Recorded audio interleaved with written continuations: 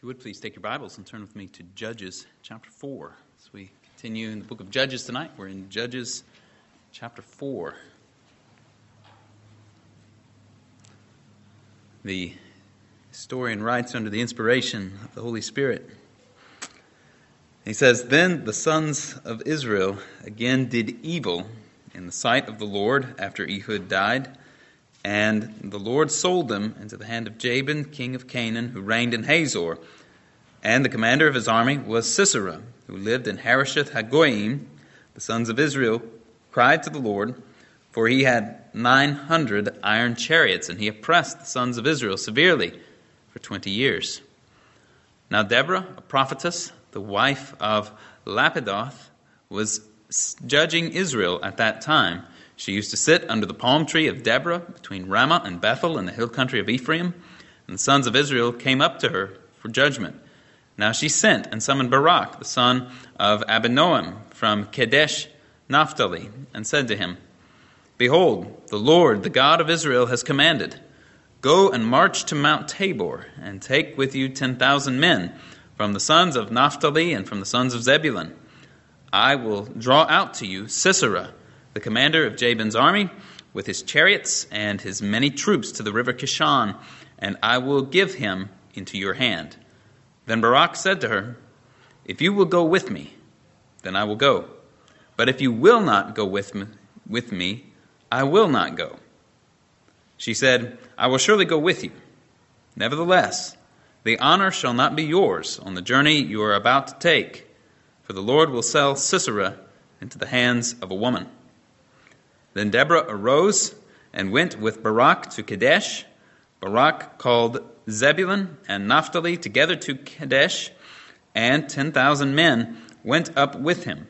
Deborah also went up with him. Now Heber, the Kenite, had separated himself from the Kenites, from the sons of Hobab, the father-in-law of Moses, and had pitched his tent as far away as the oak in Zaanannim, which is near Kadesh. Then they told Sisera that Barak, the son of Abinoam, had gone up to Mount Tabor. Sisera called together all his chariots, 900 iron chariots, and all the people who were with him, from Harosheth Hagoyim to the river Kishon. Deborah said to Barak, Arise, for this is the day which the Lord has given Sisera into your hands. Behold, the Lord has gone out before you. So Barak went down from Mount Tabor with 10,000 men following him.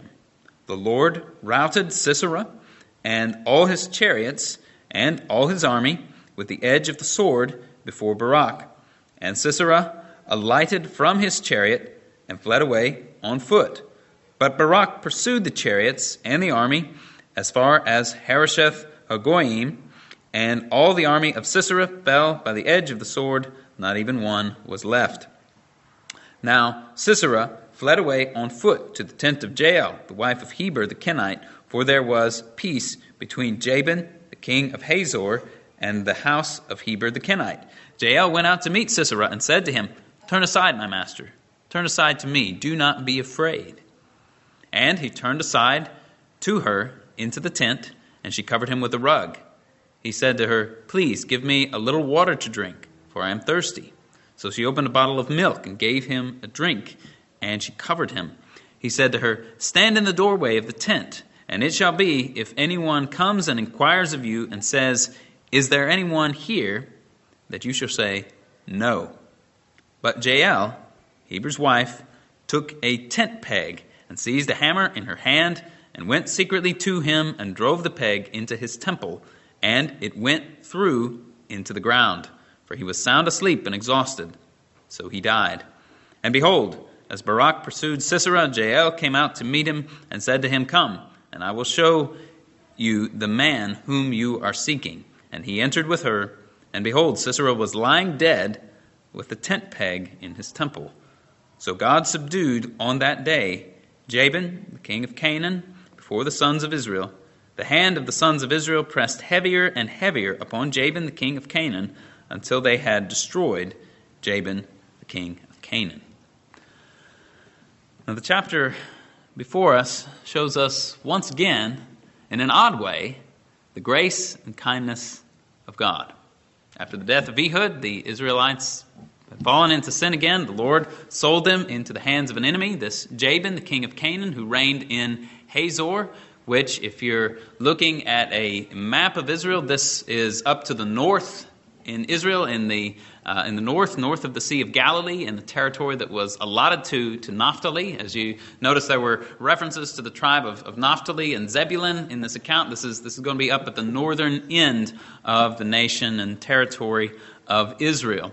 Sisera had command of 900 iron chariots with which he is said to have oppressed the people. Now, we don't know the precise nature of the oppression, but you can imagine if you've got 900 chariots and angry soldiers, you can wreak havoc on a population of people. And the people suffered under the hand of Jabin and under the hand of his general Sisera. And to deliver them from such oppression, the Lord used what might appear to be unlikely instruments. 2 women and a man, a general with some trepidation. The first of the 3 whom we meet is this woman, Deborah. Matthew Henry commented on this woman by saying, her name signifies a bee. And she answered her name by her industry, sagacity, and great usefulness to the public, her sweetness to her friends, and sharpness to her enemies. So this lady is a bee. We're told in verse 4 that she was a prophetess and that she functioned as a judge. Now, in that we're told she is a prophetess, I would understand here that referring to the gift of inspiration, that she spoke under the inspiration of the Holy Spirit, as with the other prophets, delivering particular commands from God to the people and also foretelling future events by the Holy Spirit. And I think we see both of those things here in this passage. And so we see first her delivering the command of God to Barak in verses 6 and 7. And then we see that in the delivery of that message from the Lord, she does speak of future events. She prophesies what was going to happen, that the Lord would draw out Sisera and would give Sisera into Barak's hands. And we also have predictive prophecy again in verse 9, where Deborah tells Sisera that the Lord was going, Deborah tells Barak that the Lord was going to sell Sisera into the hands of a woman. So this woman was a prophetess, and we see this in both Old and New Testaments. We can think of Huldah, who shows up in the times of Josiah in 2 Kings and in 2 Chronicles chapter 35. This was a woman who was inspired by the Holy Spirit and foretold future events, who spoke the word of God. You'll remember after the law was recovered in the days of Josiah, that when they wanted to inquire of the Lord, they knew that she was a prophetess. And so Josiah sent a delegation to Huldah to inquire of the word of the Lord. Likewise, Exodus 15:20 tells us that Miriam, the sister of Moses, was a prophetess. In the New Testament, Luke 2:36, Anna in the temple at our Lord's birth is called a prophetess. Similarly, Acts 21:9 refers to the 4 daughters of Philip the evangelist as prophetesses. And so these, I would understand these all in the same vein, all having the gift of inspiration and speaking the Lord's word to his people at a particular time, as distinguished from preaching. When I'm preaching, I'm not prophesying in that sense. I'm opening a book, God's book, and I'm declaring his word to you. So that's the distinction that I would see between preaching and prophesying. And in addition to being a prophetess, Deborah was also a judge. She rendered judgment for the sons of Israel who came up to her. John Gill expressed it this way: this meant that they went to her to have her advice and counsel in matters of difficulty, and to have causes between contending parties heard and decided by her, so that she might truly be reckoned among the judges. And so she was thus an inspired prophetess and also a civil judge among God's people. This is not what we would normally expect and not the usual pattern that we see in Scripture, but God sometimes uses unexpected instruments for his purposes. And the second of these unlikely instruments whom we meet in this chapter is Barak. This is the man summoned by Deborah, commanded by her by the word of the Lord to take 10,000 men from Naphtali and Zebulun to Mount Tabor so as to meet Sisera in battle when the Lord drew Sisera out. The unlikeliness of Barak to be a deliverer shows up in verse 8, where he demands the presence of Deborah in order to obey the Lord's command. He said, "If you will go with me, then I will go. But if you will not go with me, I will not go." And in that response, we see both his faith and also his unbelief. It's a mixed bag. On the one hand, he trusted the word of God, which was spoken to him by Deborah, and he is also given honorable mention in the Hall of Faith, Hebrews 11:32. We also see in that his great trust and great regard for Deborah, which is good to a point, but beyond that point, it becomes unhealthy. And so it was good for him to have a high regard for her and a great confidence in her as one who spoke the word of God. And as such, it was certainly fine for him to desire her presence and her help. But it was not good of him to make his obedience to the Lord's command conditional upon her and whether she would accompany him or not.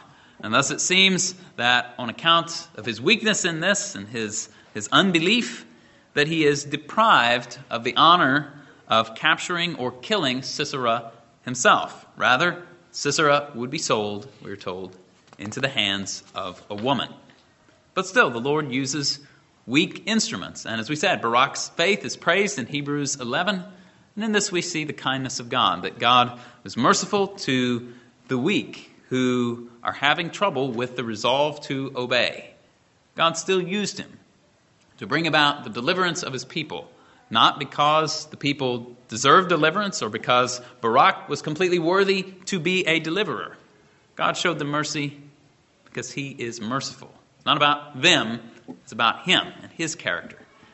And he used Barak in such a way as is in keeping with what the Lord said to Paul when he said to him, "My grace is sufficient for you, for power is perfected in weakness." I have a weak instrument here, but the Lord's power shined forth through him, and we see him put forward as an example of faith, even despite his weakness.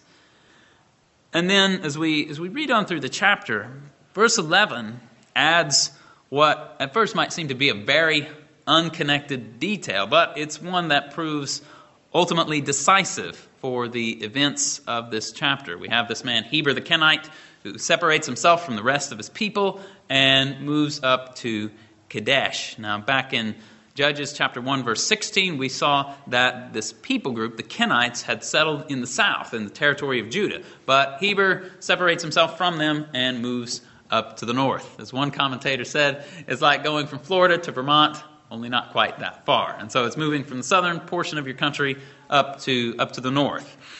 And so who are these people? Who are these Kenites? Well, back in here in verse 11, we find that the Kenites are from the sons of Hobab, the father-in-law of Moses. Moses' father-in-law was a Midianite, but his descendants lived among the Israelites. And so even though these people are not genealogically Israelites, nevertheless they lived among the Israelites. And often when the Kenites show up in the Old Testament narrative, they show up as godly folks doing the right thing at some critical junctures. And so here in chapter 4 we have Jael. Centuries later, 2 Kings chapter 10, we read of Jehonadab, the son of Rechab, and how he collaborated with Jehu, the king of the northern kingdom of Israel at that point, who was going to eradicate Baal worship. And Jehonadab accompanied this King Jehu when Jehu went into the house of Baal, setting a trap for the worshipers of Baal. And this Jehonadab seems to be none other than Jonadab, the son of Rechab, referred to Jeremiah chapter 35. If you remember in Jeremiah 35, Jeremiah takes the Rechabites into the temple and sets wine before them and says, "Drink wine."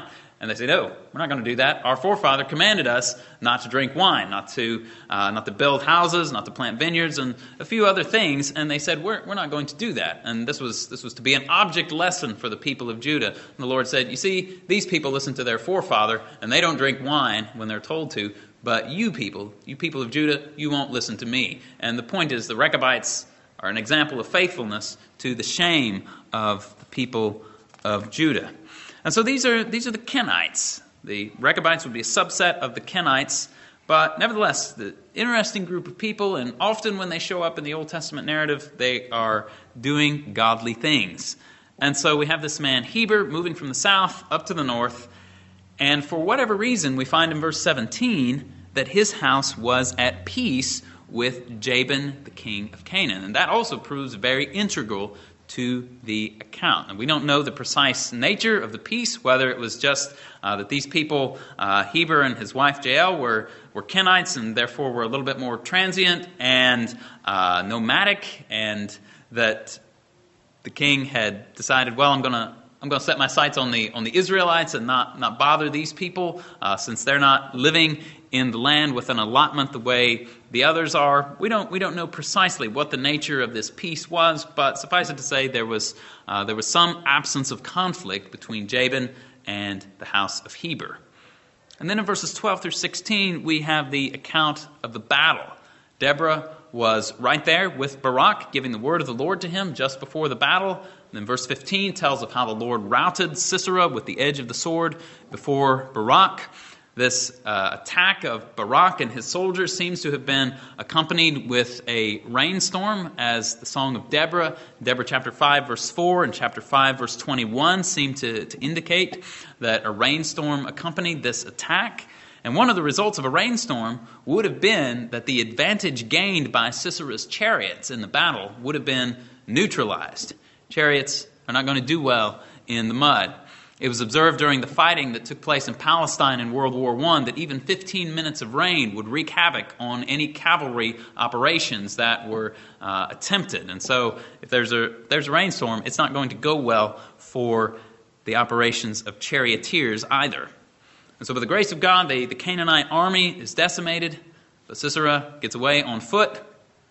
And then we have Jael in verse 18. Jael went out to meet Sisera. She invited him into the tent, and there being peace between her husband's house and the king, he came in. Heber and Jael may have even interacted person to person with Sisera before. And so Jael welcomes him, speaks words of peace and safety to him, gives him a drink of milk to parch his thirst, covers him up, to hide him, and then deals the death blow with a tent peg and a hammer. In some nomadic cultures, setting up tents and driving tent stakes was the work that was performed by the women. And so it seems reasonable to suppose that she was well practiced in using a hammer and a tent peg, and she yielded it here with devastating success. And yet again, here in the book of Judges, we're confronted with an ethical conundrum. What should we make of Jael? She welcomed Sisera into her tent with words that implied that he would be safe, and then killed him in his sleep. One modern commentator, went so far as to say her actions are not only deviant and violent, but socially revolutionary, challenging the prevailing views of female roles in general and the relationship of husband and wife in particular. This particular commentator felt that maybe there was actually some kind of a peace treaty, not just an absence of conflict, but maybe actually some kind of an agreement between Heber and Jabin. That's a little bit more than is explicitly stated in the text. We don't know the precise nature of the peace that existed, but if there was some kind of official treaty between Heber and Jabin, and then his wife knocks off Jabin's general, whoa, what are you going to do with a wife like that? And even a classical commentator like Matthew Poole, who believed that Ehud's actions back in chapter 3 were justified, felt that something shady was going on here with Jael. He asked the question this way: what shall we judge of this fact of Jael's?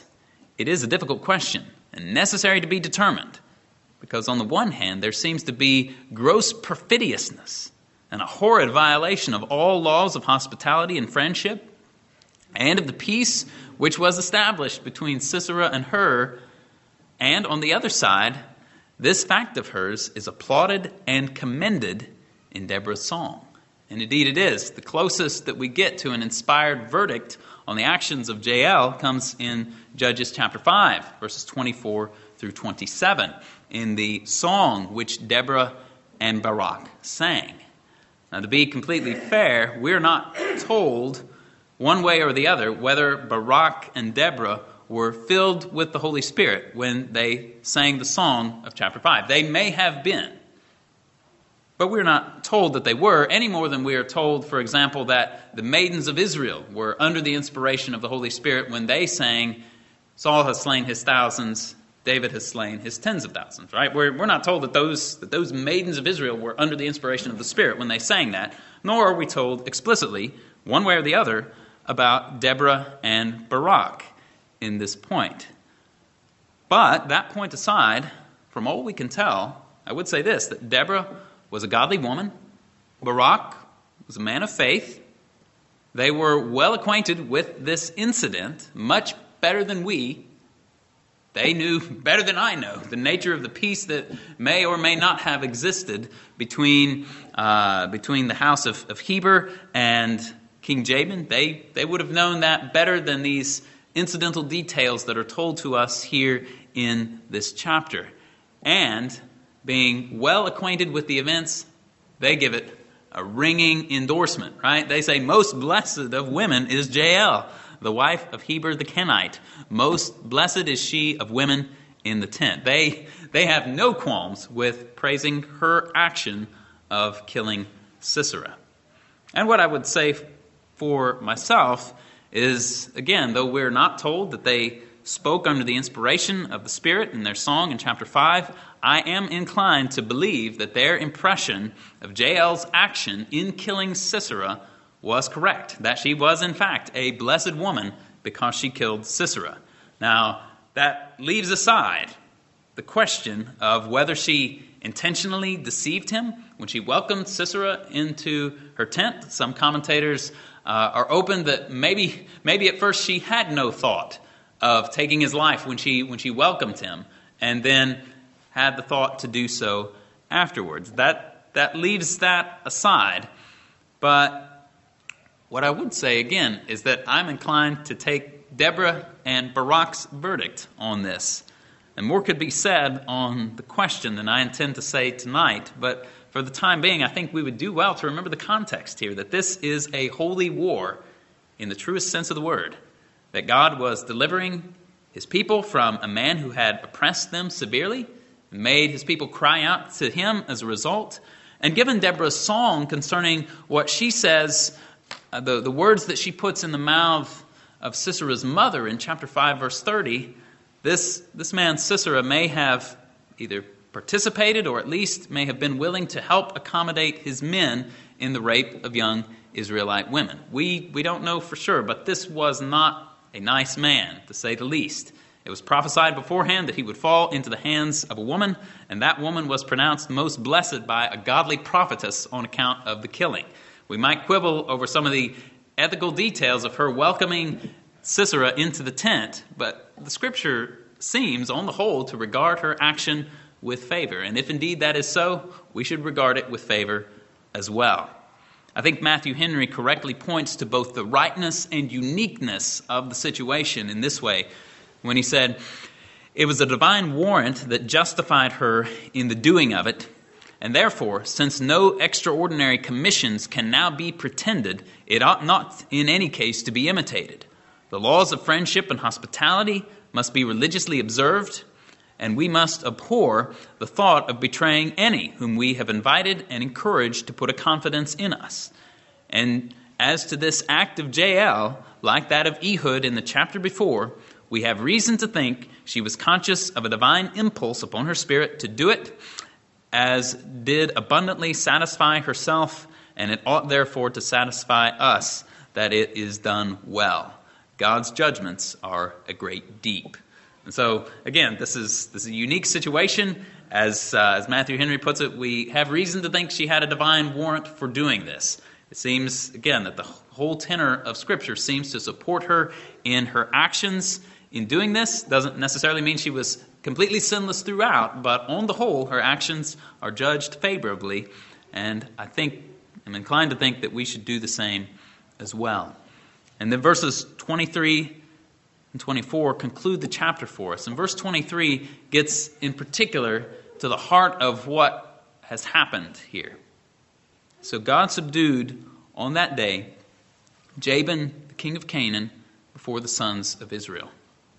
This chapter is all about the deliverance which God worked for his people. He used unlikely and weak instruments, but it was his work which was accomplished. This is a wonderful reminder of God's great strength and power. 900 iron chariots, as oppressive as they may be, are no match for the Lord. And we also see here God's mercy. His people had sold themselves to do evil, and the Lord had sold them into the hands of their enemies, but then he graciously and mightily redeemed them from their oppressors. And this is the same God who has mightily, graciously, and mercifully sent a Savior for us. His only begotten Son, who has come into the world to destroy the works of the devil and to liberate us from our sin and from the tyranny of Satan. All of that oppression is no match for the Lord. So we find in Colossians 1:13 and 14, he rescued us from the domain of darkness and transferred us to the kingdom of his beloved Son, in whom we have redemption, the forgiveness of sins. And again, Colossians 2:13 through 15, when you were dead in your transgressions and in the uncircumcision of your flesh, he made you alive together with him, having forgiven us all our transgressions, having canceled out the certificate of debt, consisting of decrees against us, which was hostile to us, and he has taken it out of the way, having nailed it to the cross. When he disarmed the rulers and the authorities, he made a public display of them, having triumphed over them through him. So this is our great God. He's mighty, he's merciful, and powerful in the redemption that he grants. And so let's remember again the terrible oppression under which we suffered under sin and Satan, and let's praise God for the glorious salvation and victory that has been accomplished for us through Christ. Let's pray. Our Father, we thank you for your word. We ask that you would give us grace, as sometimes we wrestle to understand it and to understand your ways in which you have worked in the past. Lord, we pray that you would give us humble submission to all that you have taught us. And Lord, we praise you that you are a merciful God, that you could have sold us into the hands of our enemies and left us there. But yet you have redeemed the people for yourself. You sent Christ into the world to bear our punishment so that we might be saved. And Lord, we pray that you'd fill our hearts with gratitude and with thankfulness, and as a result with obedience and zeal for you. We ask this in Jesus' name. Amen.